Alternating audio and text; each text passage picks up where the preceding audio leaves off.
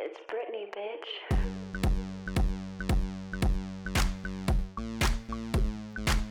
Welcome to episode 5 of Flopstars. For those of you who are just jumping on board now, Flopstars is a podcast looking at our favourite pop stars in our hearts who can't quite compete on the charts. I'm joined every week by our resident pop expert, Nick Kelly, to look at a criminally underrated project that has won cult adoration. This week, we're turning our attention to Britney Spears' 2007 record, Blackout. The album was a pulsating club and urban-inspired record that pushed boundaries. It was also surrounded by a very public meltdown that captured more headlines than the album itself. 13 years later, however, fans and artists alike agree that its influence can be felt still in pop today. Nick, it's Britney Week. Are you excited? I'm excited about this podcast in particular, Sam, because I think so far we've focused mainly on records from the 2010s. You know, we've done Yes. Carly, we've done Charlie, we've done Tove and Gaga, who I know started in the noughties, but we focused very much on art pop from the mid-10s. But this, we're going all the way back to 2007, which was one of my formative pop years, one of my first years being a pop music fan. It was when I discovered artists like Mika, and Britney was really up there for me as well, but Mika was my number one. Yeah, when I was thinking about this podcast before we even started it, Britney's Blackout was one that really stood out to me because it's quite unusual in the way that its influence has come about, because at the time it was kind of clouded in what was going on in her personal life. And remember, she was like the biggest pop star in the world, but the media was eating her alive in a way we really hadn't seen before. And it was kind of the birth of like internet journalism and Perez Hilton and all that kind of stuff. And it really just all came to the forefront there. And so 10 years later or 13 years later, where we are now, you look at it and you're actually allowed to appreciate it for what it was instead of seeing it as what it was clouded by. It's a nice place to be in, and you're right. That year, 2007, for Britney was so tumultuous. So much went on in the space of 12 months. Just like, even if you look at Wikipedia and see what happened from the start to the end of 2007. It's Lost the her aunt Wikipedia in page January. is insane. You could write a biography just off that. It's ridiculous. January, loses her aunt. February, goes to rehab for less than a day. The day after, she shaves her head, which we all remember seeing. May, she produced a series of promotional concerts called the M&M's Tour. October, loses custody of her children. The same month, puts this album out. And then by December, she's in a new relationship. So this was a bloody big year. And you're right, I feel like no one was able to... Everything to do with her music was absolutely shrouded in what was going on in her personal life that year. And strangely, I've been thinking a lot about how do you produce an album that is groundbreaking in a time where you're not even in the right headspace to go into the studio or to look after yourself. How do you come out with an album that sounds like this? And I think it comes down to two things. I think it comes down to the producers that she had on board for Blackout were amazing. And the second thing is there was this strange freedom attached to her career where I think her label would have been happy to put out anything at that stage with Britney's name on it because she was at the top of every headline, and that kind of stuff sells regardless of what's going on. It sells, and it's why she probably did put an album out. And what happened because of that is that they kind of got to experiment and do whatever the hell they want, and they ended up with this weird, wild kind of hip-hop inspired pop album that was maybe, I don't want to say basic, but it felt like she hadn't put in the work for it when it came out. And years later, you look at it and you're like, this was actually a really groundbreaking record. And I read something that she told The Fader when the album turned 10. And you think everything that was going on at the time, and this is how she remembers it. She said, "Blackout was the first time I worked with Danger. He gave me the opportunity and freedom to work with more urban sounds and influences. It really inspired me. I also got the chance to sing and stretch my voice in ways I hadn't done before." What a way to kind of wrap up an album from the most tumultuous period of your life. Exactly. And there was probably, you're right, there was probably a freedom in her going into the studio whilst all this was happening and jumping on a microphone and working with people that care about music. Britney's been doing this, and at the time had been doing this for over a decade. She's a music fan. She's a music nerd. She loves the music she makes. She doesn't write it all, but she loves the music that she creates. And I think this was obviously an opportunity for her to go and get away from what was going on in her life, record music that she was proud of, record music that she was excited about. And the legacy is proof in the pudding of what that year meant to her.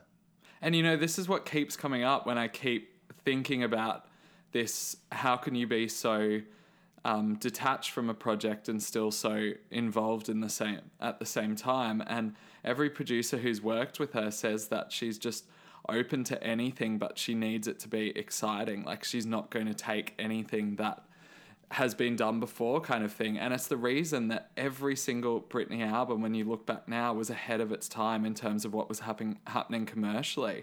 Even after Blackout happened, you had Femme Fatale, which worked with dubstep sounds in pop for the first time. And also on that album, she was exploring PC music sounds as well with How I Roll. Like, it's just wild that she's I don't feel like she gets her credit enough, and particularly with this record, she didn't. But now people are starting to give her props for it. Absolutely. And this was in the time, you know, the late noughties were a time where pop music was written by the writers for the pop star. You know, even a lot of the early Rihanna and Katy Perry stuff was written by writing crews and taken to the pop star to sing. And that's how the music and the song business kind of worked then. It still does somewhat work like that. Even the new Rita Ora song, she didn't write a word of. But most pop stars these days... Rita is the OG pop star. She's repping for our 2000s pop stars. Absolutely. She's literally, she's using Britney's legacy to have a reason to not write her own music. And, you know, I kind of miss those days. I miss these days of brilliant music being written by groups, and they go, oh, fuck, who do we get this to? Like, who does this go to? It feels very traditional pop, and she was, at this time, the ultimate pop star. She had drama, she had controversy, and yes, it was sad stuff going on in her life, but if you look at it from a commercial perspective, the label would have been laughing because she was the top story for that entire year. She was the top celebrity of that entire year. Yeah, see, it's interesting when you bring up kind of being a pop star, because the 2000s model is so different to what it is now, where you've almost got to write your songs, or at least have a credit on the song to kind of be passed as credible right now. But in the 2000s, being a pop star was not really the same as being a musician or being in a band or something like that. It was an art form to itself. And it was all about like the dance and the theatrics and the whole character that you built around that. And Britney is the model that was built off. She created it. And it meant that she had total control when it came to what she wanted to sound like and what she wanted to look like and how she wanted to dance. But that didn't mean that it was written by Britney on every single song. Yeah, that's actually really interesting that you talk about the comparison between the noughties pop star and the now pop star, because it's almost like current pop stardom is the antithesis of what it was in the noughties. Yeah. But then also you've got this almost resurgence of these anti pop stars, like the people that are trying to be pristine and perfect, almost ironically. So it's really weird, this cycle that's going on, but Britney really was the archetype pop star in the noughties. And I think when it got to 2007, it's almost like, and it's really sad, but I feel like people were rooting for her to get off the rails. Absolutely. Passive pop music listeners wanted the drama. They wanted her to lose it. Quote unquote. And that's a really, really sad when you think about it, because if you think about all the pop stars right now, no one's rooting for them to lose it. I think we're a lot more caring and a lot more, you know, the pop stars now are a lot more human. But you're right, back in 2007, it was celebrities that also could do pop music, and that was their product that they created. Exactly. Rather than artistry being a thing we cared about. And everything you think about in terms of sound, people starting to care about people's mental health, becoming more open as an artist, opening your life to people. Britney was walking through all those doors before anyone does. And I don't care what you want to say about people not writing songs or Britney not being able to sing or whatever, but you don't get to that position by accident. And she was pushing her career forward from the very beginning, and she was good at what she was doing. This album's a particularly interesting one to dissect, because it might have been the one time in her career when she didn't really have control of a lot of things, and the music was the only thing that she had some kind of control in, which I think lands us in this really interesting place. And I want to read you a quote from Danger, who worked on a lot of the production in the record, about what his experiences was like with it. And he does concede that there were some things going on in Britney's personal life that made it difficult. But he said there was not a lot of pre-planned thoughts while going into the studio. We were just going with the flow. We were able to create without any distractions or anyone giving us any real direction. That's why I think the part of Blackout that I was a part of ended up being what it is. We were free, which is such an interesting concept for a pop star like Britney, who's there's so often so many things going around on social media about her not being free, whether it's the connection, like the court connection she has with her parents currently, or her relationship with her record label. It's a strange oasis in the middle of this kind of personal fire that they found. It's almost like what a lot of artists kind of go through. They will be going through some severe mental strain in their personal lives and use the studio as, you're right, an oasis, an escape from all that, and a way to just sort of let go of what's actually going on, or even be cathartic and channel it into the music. And I think it's interesting when you look at the fact she only wrote 2 tracks on Blackout, even just sort of executive producing and being the decision maker on the record. That was her way of grasping control of something in her life whilst everything else was spiraling out of control, I think. Yeah.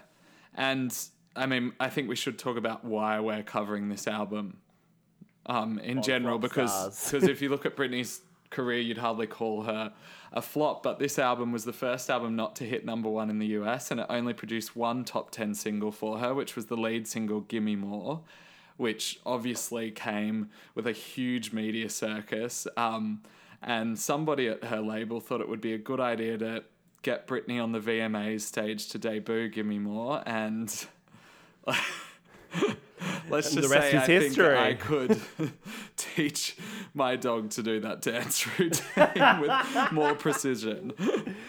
That's it. And it was, and you know what? When we talk about this being, you know, the only album of hers not to hit number 1, or the first album at least to not hit number 1, and there only being 1 top 10 single, that's wild to me, because this is a very fucking good album. And and we've been talking about the celebrity of her, but do you potentially think the celebrity that was Britney Spears overshadowed the pop musician that was Britney Spears and the product she was making? Do you think there was potentially overexposure of her as a celebrity that made everything else get shrouded? Well, even with, you think the second single was Piece of Me, which was literally a lyrically direct representation of what was going on in her life right now. And it made so many headlines, but the other thing about the mid-2000s was that people actually had to go out and spend money on the music. So even if you're clicking on all these headlines about Britney, you're not sending her to the top of the charts by doing that. Whereas now I think it's very different. I think she probably would be able to, because out of intrigue, people would go and stream the songs. But it was a very different time back then. And yeah, you're right. Maybe people enjoyed that tear down of Britney rather than building her up with her music. So I think we should move on to a game, and I've got to warn you with my games this week. I'm going a little bit nuts. Okay, don't worry. My game is terrible, but I think you'll appreciate the absurdity of it, and it's a fun one for the whole family to play along with at home in self-isolation. So let's get into this game. What's your game?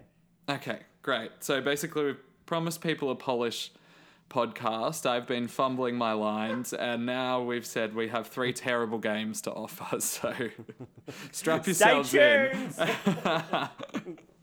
So the first one is a game that I am calling Britney Spears vs. Tears. So I'm giving you a song from Blackout, and Okay. I'm putting it up against another song that has the word tear in it. I like it. Well, It's a they're good kind little of not rhyming game. They're kind of not connected whatsoever. But let's just go and see where we get to. So the first Okay, one give me is the first one. the first single off Blackout, Give Me More. It's Britney, bitch. Verse, the first single off Ariana Grande's Sweet Nun, No Tears Left to Cry. What was my famous quote about No Tears Left to Cry when I first heard it? You hadn't first heard it, you heard about 15 seconds of it, and you turned to me and you said, it's okay. And then you saw it at Coachella after about 57 beers and changed your mind. It was Song of the Year. All right, let's unpack this. So, Gimme More. Opening an album with It's Britney, bitch as the very Amazing. first words you hear through like a phone EQ filter is just instantly iconic. The song itself is brilliant as well. I reckon it's kind of like the archetype song on Blackout. And yes, No Tears is great. No Tears is fantastic. And you know, I changed my tune on No Tears. But Gimme More is iconic. Whereas I think Ariana's probably got more iconic songs up her belt than No Tears Left to Cry. So Gimme More. Okay. I agree with everything you've said, basically. I think it's interesting. Like, this was completely unintentional because the game has no rhyme or reason to it. But I think both songs, in a way, felt really like outcasts in the pop world when they were released. And I still think No Tears Left to Cry, the production in that is just so crazy and almost like it was scientifically made to make you feel some kind of like goosebump, like heaven-like way. So I have to go with No Tears Left to Cry. I think it is Ariana Grande's best song, but Gimme More is so good as well. So they're both great. Yeah, it's a what do you call it? Not best of a bad bunch, best of a good bunch, or something like that. Yeah. But Something like that. All right, let's do Britney Spears versus Tears number 2. I had to think about that for a long time. Sorry, I'm slow today. Well, no, I was trying to work out.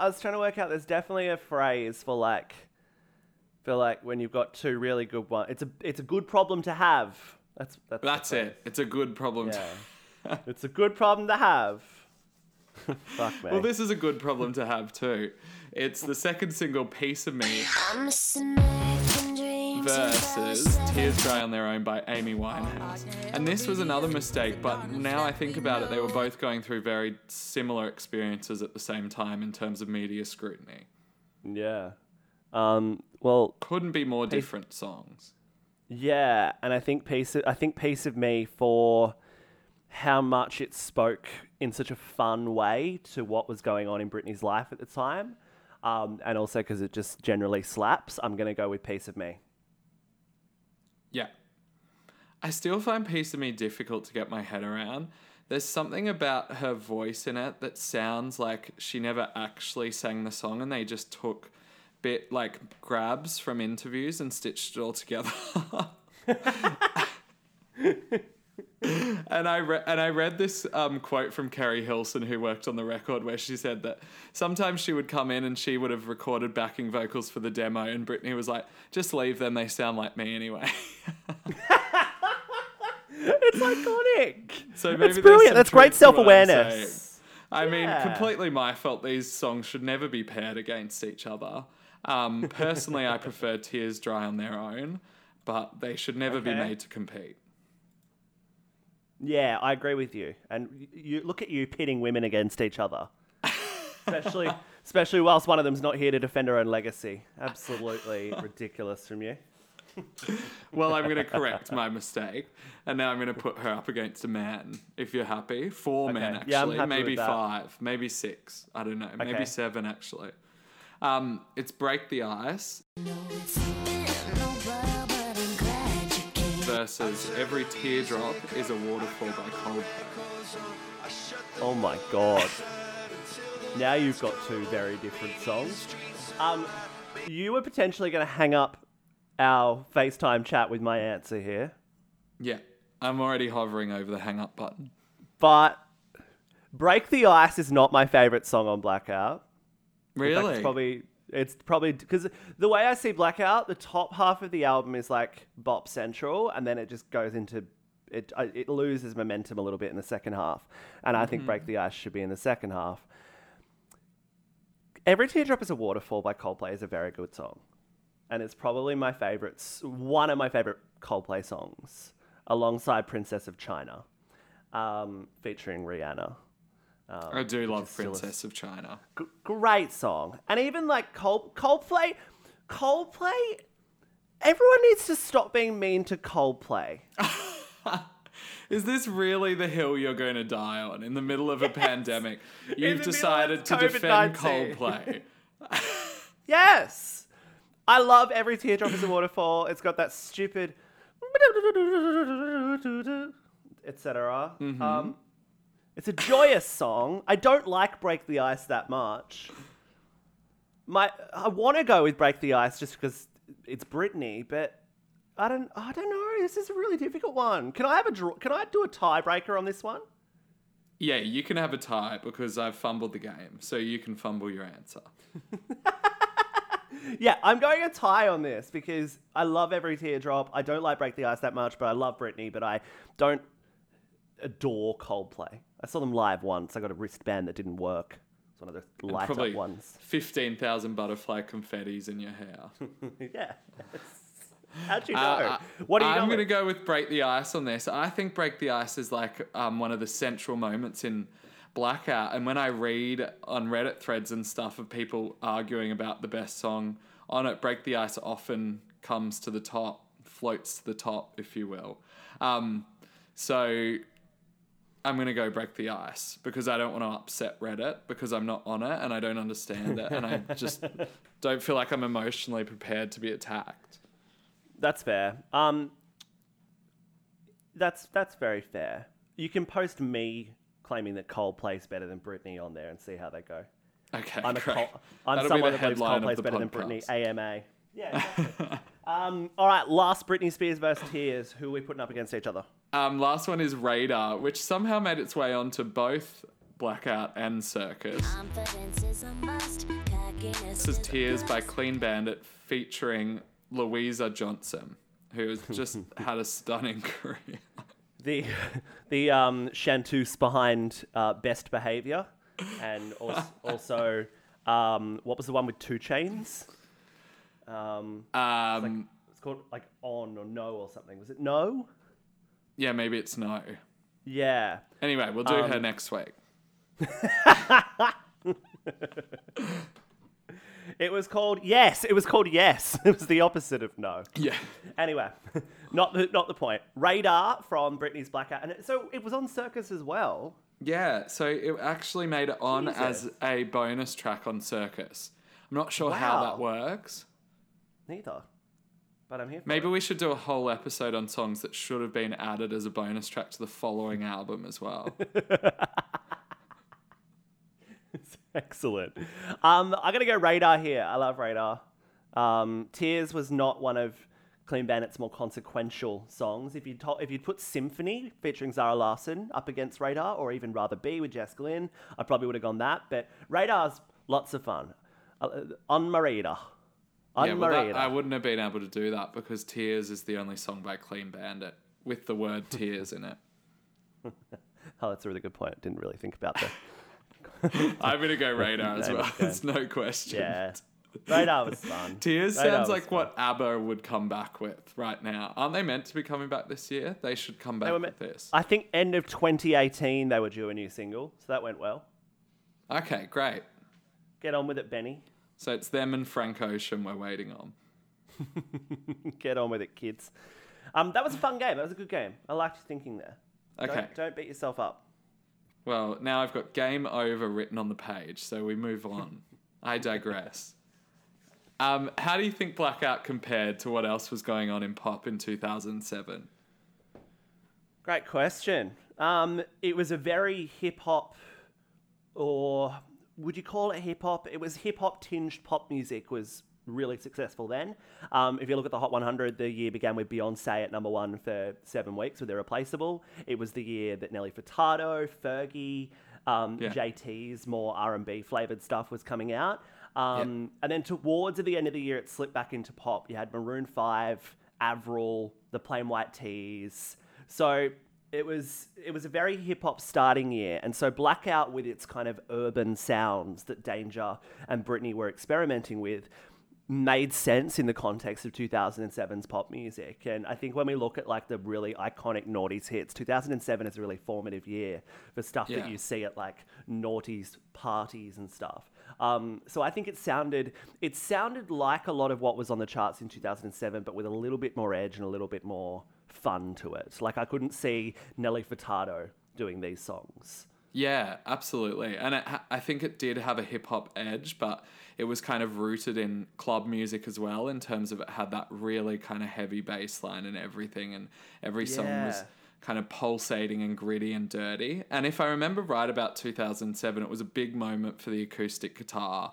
I know Stargate were doing every kind of R&B song with Neo, and Irreplaceable by Beyonce and Tattoo by Jordan Sparks, I think maybe in the same kind of era. That was kind of the vibe. And then Avril and Plain White T's continued that on in another direction as well. So I think in that way, like pop was almost getting a little bit bland in a way.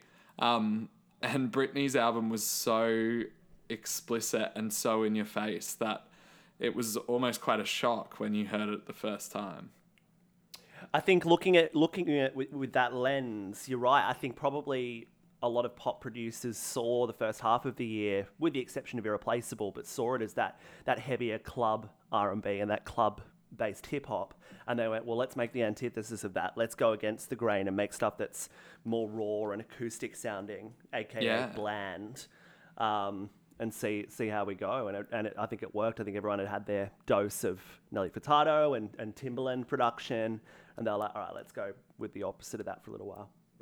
So we talk about this kind of return to pure pop that's happened over the last few years. And we've talked about it in previous episodes with Charlie XCX. And it's also people like Kim Petras and, I mean, like Robin pokes her head when she wants to. And all of them seem to say that they're influenced by Blackout, by Britney. And I just wonder, why has it taken this long for people to start making music that sounds like Blackout? Time heals wounds, and as we talked about earlier in the podcast, I think what Time's done with this record is Britney still remain in the forefront of people's minds, but the drama of that era has sort of subsided a little bit. So then we've got this new, fresh appreciation for the music. Couple that with the fact that people started caring about pop music about 4 years ago, and actually considering it a decent art form. And the whole, the argument of poptimism that happened a few years ago. And I think artists who were making probably more alternative pop music or more garage-based pop music, like Charlie XCX, then went, oh, hang on, like, why can't I make these formative records that I grew up on? Why can't I make records that sound like that? And so they just did it. And now Kim's doing it, and even looking at Doja Cat, like, a lot of her music is rooted in that pure kind of late noughties sound. And it's exciting. And I think they go to a record like Blackout instead of going to something by like Christina Aguilera or Jessica Simpson or any of those other kind of pop girls that existed around that era.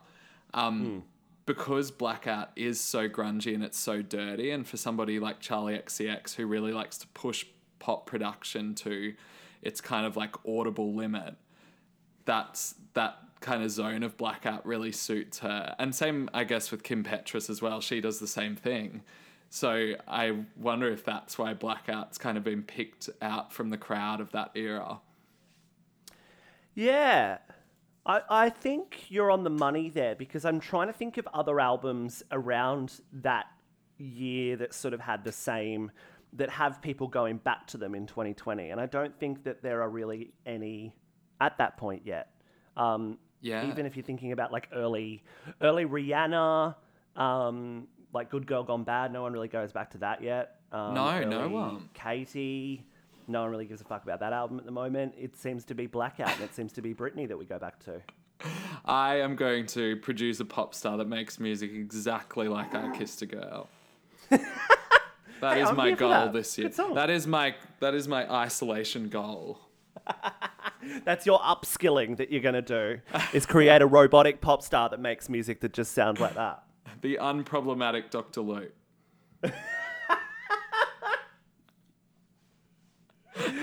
Oh, God. Okay, so obviously she gets off this whole Blackout thing. She's still not in a great place, Britney. The whole promo trail of it was just kind of a mess, basically. And she did end up winning VMAs for the Piece of Me video. But apart from that, she didn't really walk away with the acclaim that she deserved for it. And also her personal life was kind of in a shambles.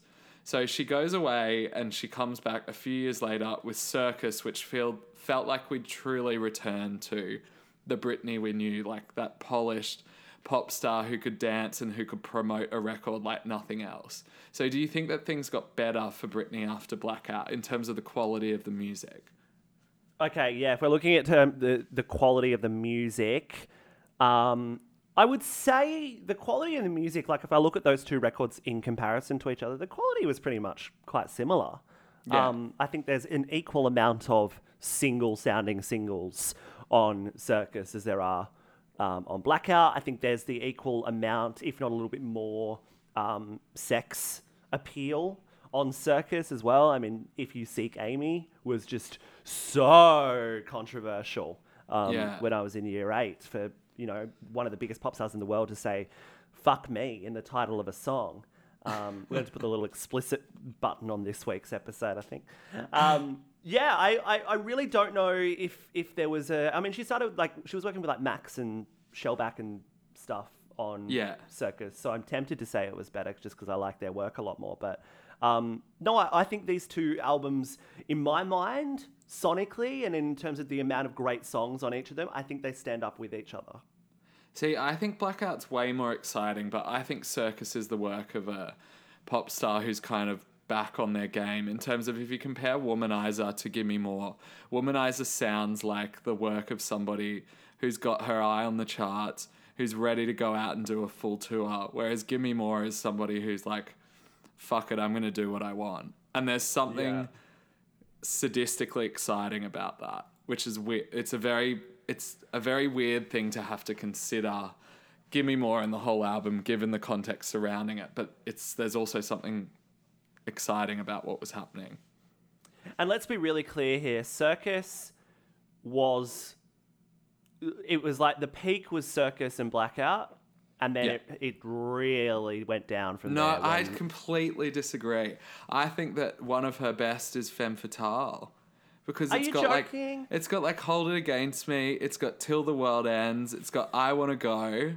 It's got those dubstep tracks, really.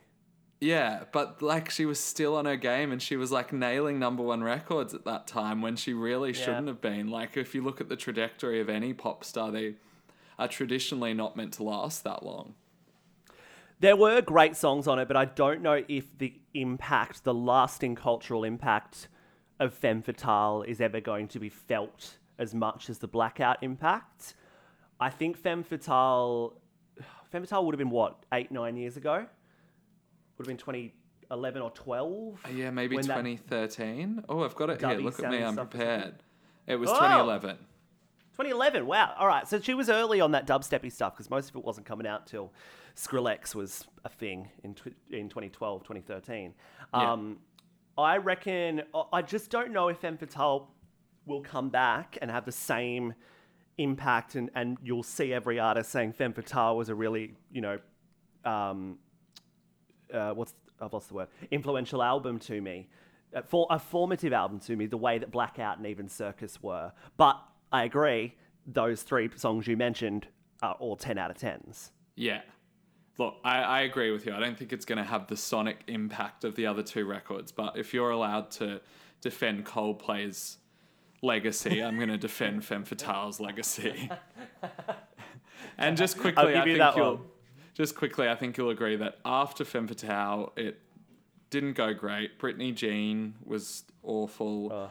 And then Glory was pretty average as well. So, Yeah. and now I think she's not concerned with making music anymore. So Yeah. that's that. But we'll talk about this after the next game, but she's on fire she's still not as culturally relevant, but she's still quite culturally relevant with her newfound appreciation for creating Instagram content. I think everybody who grew up in the same era as you and I will always have a place in their heart for Britney. Always, and always want the best for her because we've seen the worst and we always Exactly. want her to be well and happy and content with her life. So I'm with you. Absolutely. Should we do another game? You give me a game. I'm ready for it. Okay. You ready for this? I dare say it's even better than Britney Spears or Tears. This is blackout or an actual blackout. The way it works is I've got numbers and dates and statistics, and you have to work out whether they relate to something to do with the album Blackout or something to do with a major blackout in world history, a major power outage in world history. Wow. You know what? So I I've got- actually considered doing blackout versus reviews of actual blackouts, but it turns out no one actually reviews blackouts online. So this is much better. Just angry people on Twitter tweeting like the power company to turn the fucking lights on. That's the reviews, and they'd be easy to guess. If any investors out there would like to invest in my blackout review app, email me. All right, so there's 4 stats I'm going to give you, and I'll give you a scenario that they could relate to, and you've got to work it out. You ready for it? Yeah, I'm ready. Okay, the number is 73,000. Is this the amount of copies that Blackout sold in its first day in the US, or is it the amount of customers that went without power in the Manhattan blackout of July 2019? Sorry, was this first week of release or first day? First day of US sales, copies sold of Blackout, or customers that went without power during the July 2019 Manhattan blackout? I reckon it would have sold like 200 to 300k in the first week. So I reckon 70 is around about right. I'm going to say Britney. You reckon 73,000 copies sold of Blackout first day? Yeah. It was 73,000 customers without power in the Manhattan blackout of July 2019. Do you know live what in the New first York. day You should sales know are? these Because every person who moves to New York is given a fact sheet on past blackouts. It was 120,000 first day sales of Blackout. Okay, I like that you've done that research. I know. It was because I knew you'd ask. I knew it'd be important to you. You know, I'm Okay. petty like that. Next stat is a series of a date range I'm going to give you. So January 16 till March 24. Were these the start and end dates for the recording of Blackout, or was it the length that Victoria, the state in Australia, was without power after bushfires? January 16 to March 24. Recording dates for Blackout. Wait, when or were- Victoria without power? What year for Victoria without power? My apologies. 2007 is the year for those dates. Wow, that's a long time. But also, how on earth would she have been recording that album in 3 months while she was dealing with her dead aunt and rehab trip? My aunt is dead. But maybe, as we talked about, this was her escape. So maybe she was finding time whilst going through those situations. And remember, she was Yeah, only in but I rehab can't for less than a listen to day. you now. I love how you're counselling me through this and you know the answer. Yeah, I'm trying I to give don't you trust context you. as I to don't why it trust could work. anyone.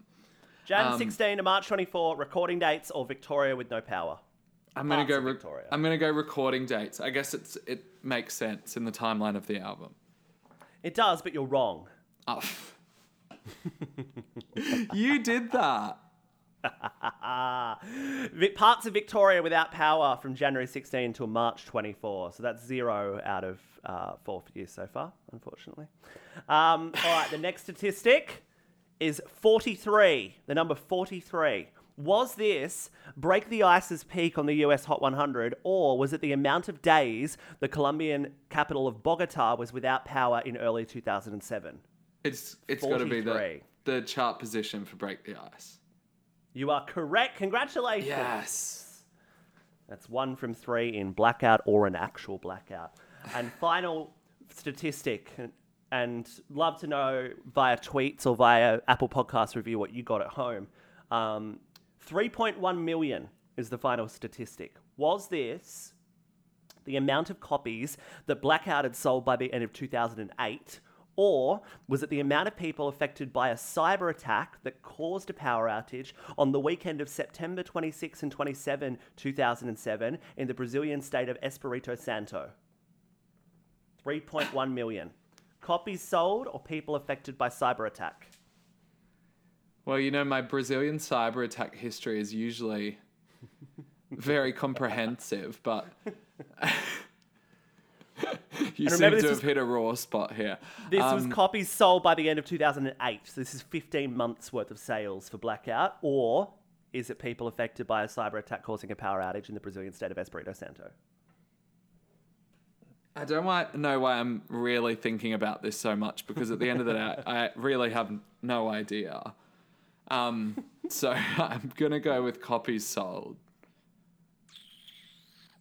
All right, locking copies sold. It was 3.1 million copies sold by the end of 2008 of Blackout. Congratulations. Hey. For additional context, 3 million people were affected by a cyber attack causing a power outage on the weekend of September 26 and 27 in the Brazilian state of Espírito Santo. Wait, so there was literally like 100,000 in it. That's right. Thanks for playing Blackout or an actual Blackout, Sam. It was great. Run sheet now says game over, so it's back to you. I really enjoyed that, to be honest. Yeah, I learnt something, made me think. Good. Very good. We're gonna run. I love that we can't come up with a game that's not got the word "or" in it. Like, yeah, we're very creative, and also I can't seem to stray away from like name puns or things that are connected to the name. I like it. Creates the fun of it all. Exactly. All right, I've actually got a personal question for you. Oh, this is hard. About your medical history. No, I'm kidding. As someone who appreciates and examines pop music, how important is Britney to you? As I said at the top of the podcast, 2007 was really the first year that I started living and loving pop music. I was 12, turning 13 in 2007. I had won a MP3 player from the TV show It's Academic because we got to the semi-finals. And so this was my first opportunity to download some music on LimeWire on our dial-up connection. So it took about half an hour per song. And load them onto my MP3 player and learn to love music. And I'd go straight to the charts. I didn't listen to Triple J. I didn't listen to, any of the indie stuff. I just went straight to the charts and I'd download the charts from top to bottom. So obviously Britney was popping up a lot. Therefore, she's a really genuinely a formative artist for me. It was Britney, it was Mika, it was the poppier side of what was happening in 06, 07, 08 that really introduced me to pop music. And therefore, I've always, as we said a minute ago, had a soft spot for her and always loved the music she was doing. I think at the time as well, I wasn't as affected by, because I was quite young and I wasn't, watching gossip TV or reading gossip online. I wasn't as affected with what was going on in her personal life as I was the music. So I think I was lucky to have a sort of pure appreciation for the music when she was at her peak. Yeah, I was going to ask that. Like, when Blackout came out for you as a kid, did you actually like Gimme More? Yeah, I loved it. I didn't know why. It turns out because I'm a homosexual that was why I was predisposed to it. But Britney told you. She knew. Exactly. Everyone I knew was listening to Nickelback and what was another cool band at the time? Shinedown. Well, you know what? I think I had Nickelback and Britney. So. But what about for you? Because you're a couple of years older than me. We won't give away your actual age. I know that's a real let's say a sore few point for you. But how important is Britney to you? Because you would have been, sort of late high school when these records were coming out. How important is she to you? Baby One More Time was maybe around when I was first starting to listen to music. Obviously not buying music because my parents didn't send me out to get a job when I was 4 years old, thankfully. But But yeah, I've kind of followed. She was kind of the first pop star that I knew of when I grew up, and I kind of followed her that whole way. And I think that's why there's kind of some attachment within me to her, regardless of whether I liked all the music or not. And I think as I've grown up, I've kind of dipped in and out of my interest for Britney's career. But I knew at Blackout, it was a time when I was starting to get into like pop internet forums and stuff like that. And obviously, like, as much as she is still now, she's like one of the hot topics of all kind of pop forums or pop Reddit threads and stuff like that.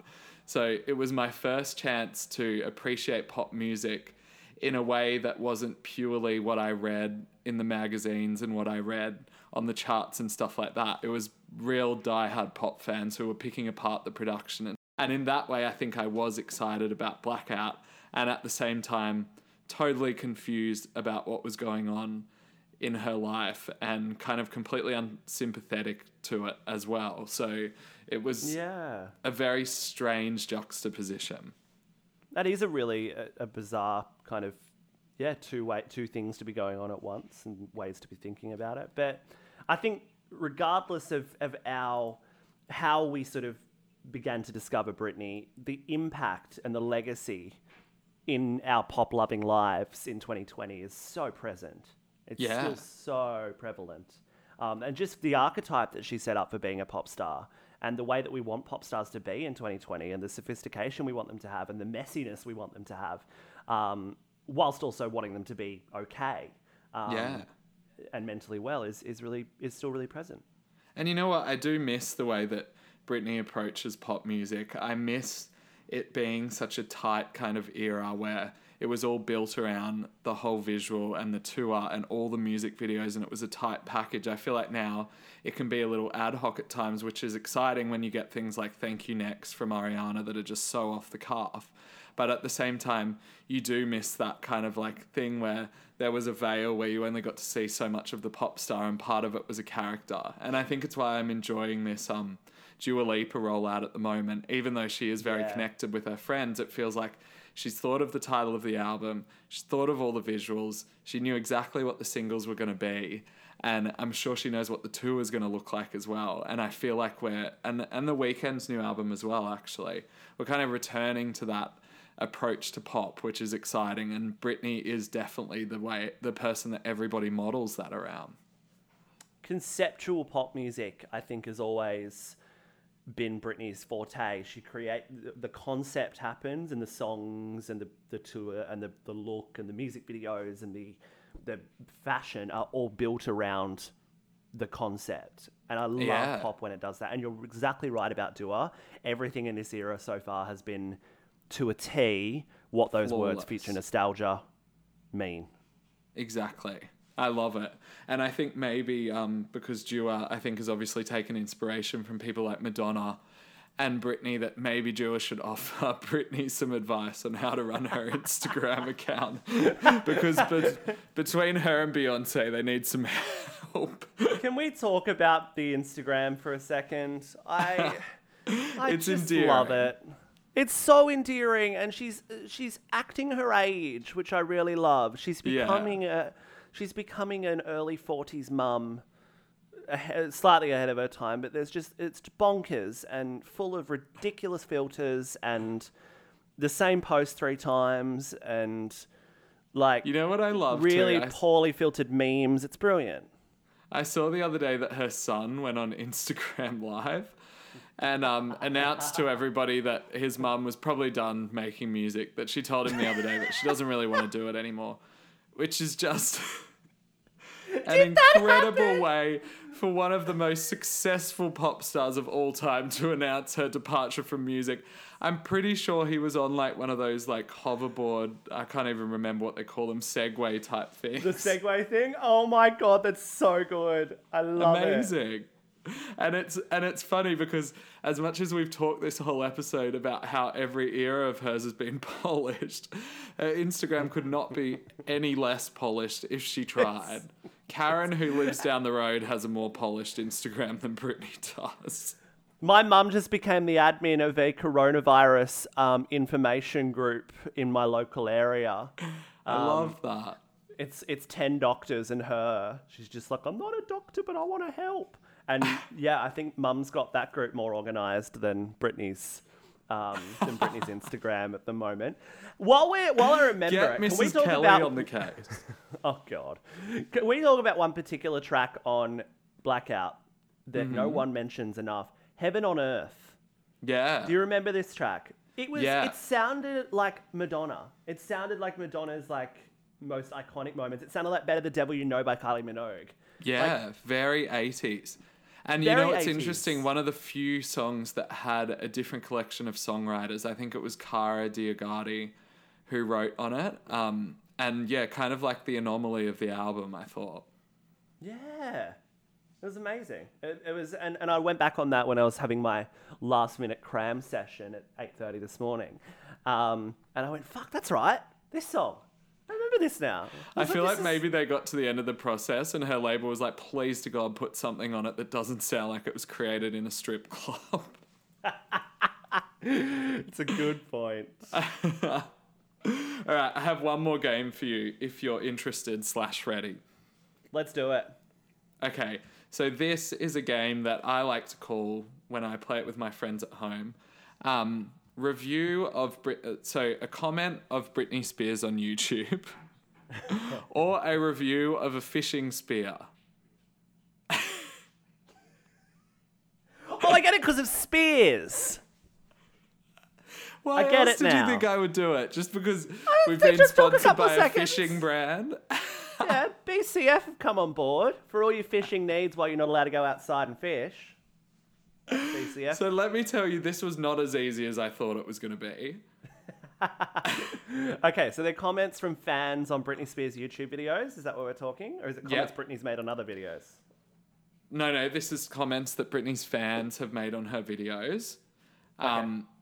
And it's against reviews that people have made about fishing spears on Amazon. Ridiculous. Let's do it. Hit me. I actually found you on there on one of the reviews. Are you serious? No! Have you ever I bought a thought maybe fishing I'd spear? comment- Oh, I thought you meant on the Britney videos. I was like, don't worry, get on with it. I said this podcast was going to be polished, and I'm never going to say that again because it's been an absolute shambles. Which is good. Which is very Blackout era Britney. So we teamed with the theme. It's a dedication. Okay. It's a bird. It's a plane. No. ... It's a bird, it's a plane, no ... Your ideal fishing spear would be quite beak-like, wouldn't it? Because birds are quite good at getting fish out of the water with their beaks. So if it's being related to a bird, and I'm going to go with it, this is a fishing spear review. Aren't you underwater when you fishing spear? When you spear fish? Well, you've got to throw No, it. I'm being told no. No, you're not. So you're right. Thank you to our producer. That was actually a comment left on Britney's Piece of Me video, and I found no reason to God. why it was left there. Okay, so I'm 0 from 1. That's good. Maybe The I need next to Google one- what fishing spears actually look like. Fishing spears. Okay, I know what a fishing spear is now. We can move on. Okay, I can't count how many police cars I've evaded.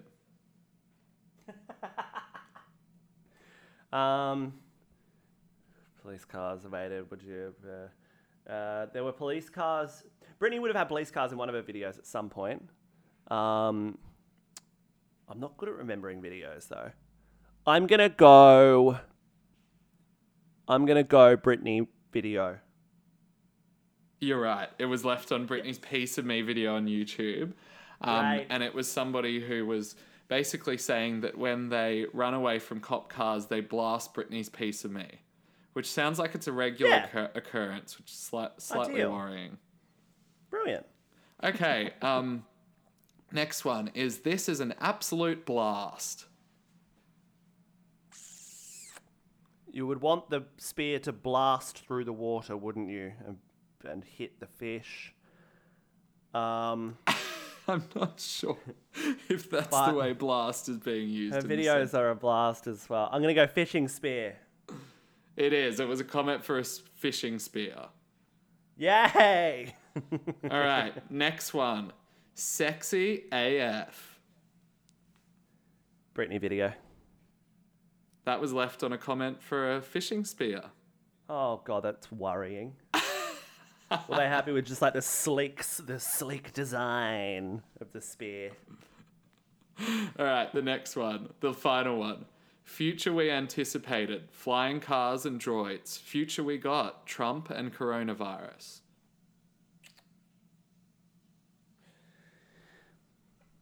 Britney video. Has to be. It was. It was for a Britney Yes! video. And I've was got a- one more that was a bonus one for you. Okay. There is a lot of slop in the front guide. A lot of slop in the front guide. Well, it's got to be a spear because the sort of what would the front guide be? The sort of bit where it thins out and becomes I more have spear-like. no idea. Quite I've sloppy. thought way too much about spears today. And I have Definitely. 7 tabs open. My current one is SEAC New Sting Sling Spear Gun. Well, I'm going to go it's that gun. I'm going to go it's that spear gun. It actually was this gun. And Yes. it was on a review that was titled Unsafe Gun. Do not buy. Dangerous gun. Trigger safe failed. Well, I wouldn't buy any trigger gun if you don't need it at the moment. I think you given shouldn't that be going out to buy that spear given our guns. sponsor is a fishing spear, we do need to yeah. say buy the spear. Only from BCF Online. Make sure it's only from BCF Online. I need to do a count up of how many sponsors this podcast allegedly had so far. It's a fair few. It's like two an episode at the moment. Oh dear. Our bank accounts would look much better if we weren't joking. Is that it? I think we've wrapped that album up pretty well. I think we've done a good job. I Yeah. think given that every game was a complete mess and we spent about 20 minutes at the start trying to sort out technical problems, our prose was actually quite eloquent when it came to talking about the record. Our pros. Leave a review on Apple Podcasts if you enjoyed the episode. Tweet us how many out of 4 you got in any of the games. Any other options for interactivity with the podcast that you can think of, Sam? I feel free to go back and listen to the first one if you're jumping on now. I'll warn you, the sound's pretty shit on the first 2 episodes, but it does get better. Yeah. Whenever anyone hits me up now and says they're listening to the Charlie episode, I'm like, fuck. Yeah, exactly. Sam was but it got talking better. into the and back it's of his actu- microphone. Your ears actually get used to the bad sound, and when you come out of that kind of black hole of episode 2 and you come into 3, it's kind of like this moment of clarity, and it's quite beautiful. It's absolute magic. All right, subscribe. Catch you next week for another Pop Flop Stars episode, and I'll see you all on House Party.